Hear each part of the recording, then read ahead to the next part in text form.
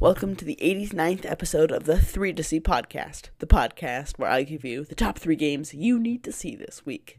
This podcast will not be about sports rumors, or politics, or Mr. Popper's Penguins. Just me, Nate Chambers, talking about the top 3 games you need to see this week.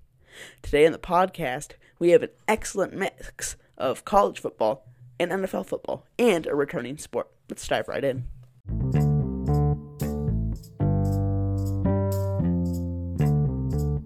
Our first game is the Battle for Los Angeles, which has promised to be a shootout between two very high-powered offenses, led by two very high-powered running quarterbacks, with an excellent run game for UCLA and an excellent pass game for USC. UCLA is coming off a shocking defeat to a mediocre Arizona team, and USC is ranked 7th in the country and only has a one loss, and that was to a very good Utah team on the road. However, rivalry games just hit different. And if with USC looking forward to Notre Dame next week, this won't be a trap game, but they may not have complete focus, while UCLA definitely will. And there's one problem for USC here. Their run defense is not strong. What does UCLA do best? Well, they run the football. So expect UCLA to try to control possession and get the ball out of the hands of the USC and try to pull the upset. Coverage begins at 7:30 p.m. Eastern Time, Saturday on Fox.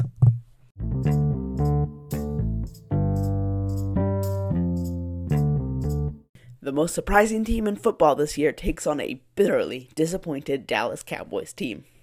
Last week, in the frozen tundra of Green Bay, the Dallas Cowboys came in full of confidence coming off their bye week and lost to a not very good Packers team.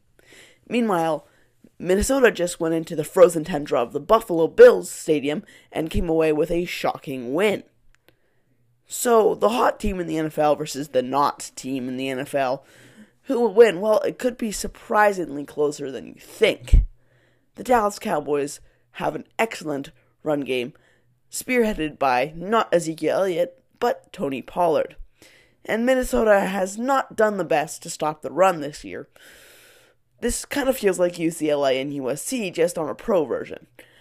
However, Dallas's defense has also been suspect this year, and Minnesota's offense is one of the best in the entire league.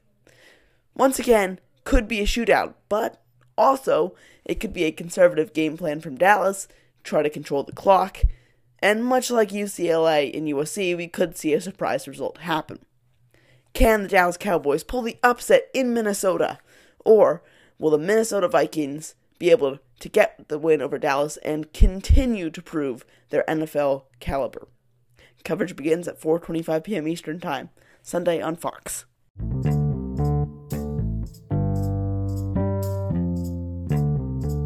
A top 4 matchup in college basketball is about to go down as the Kentucky Wildcats travel to Spokane to take on the Gonzaga Bulldogs. Kentucky is coming off a heartbreaking double overtime loss to Michigan State, and part of the reason they lost is because probably the best player in college basketball, Oscar Tshiebwe, fouled out in the first overtime. Meanwhile, in Gonzaga, their one loss is a 19-point blowout loss to Texas, where they just played downright horrible. And they're looking to rebound off of that game and use the fans that will be in Spokane Arena, which is not their home arena, but it is near their home arena, to try to drum up some momentum that they haven't had their last 2 games. Look to Oscar Tshiebwe to put up another monster performance, and he'll be going up against maybe the second best player in college basketball, Drew Timme, and it's going to be an exciting battle in the paint. Whoever wins the offensive glass likely wins the game. Coverage begins at 6 p.m. Eastern Time, Sunday on ESPN.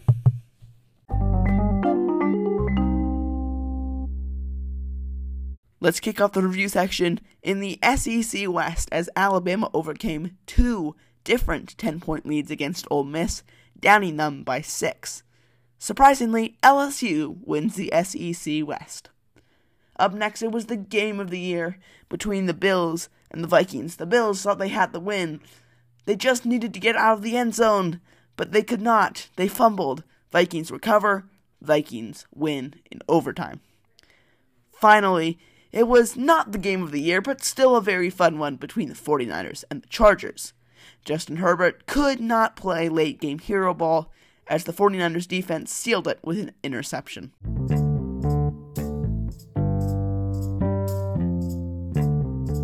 Hey everybody, thanks for tuning in. Next week is rivalry week in college football.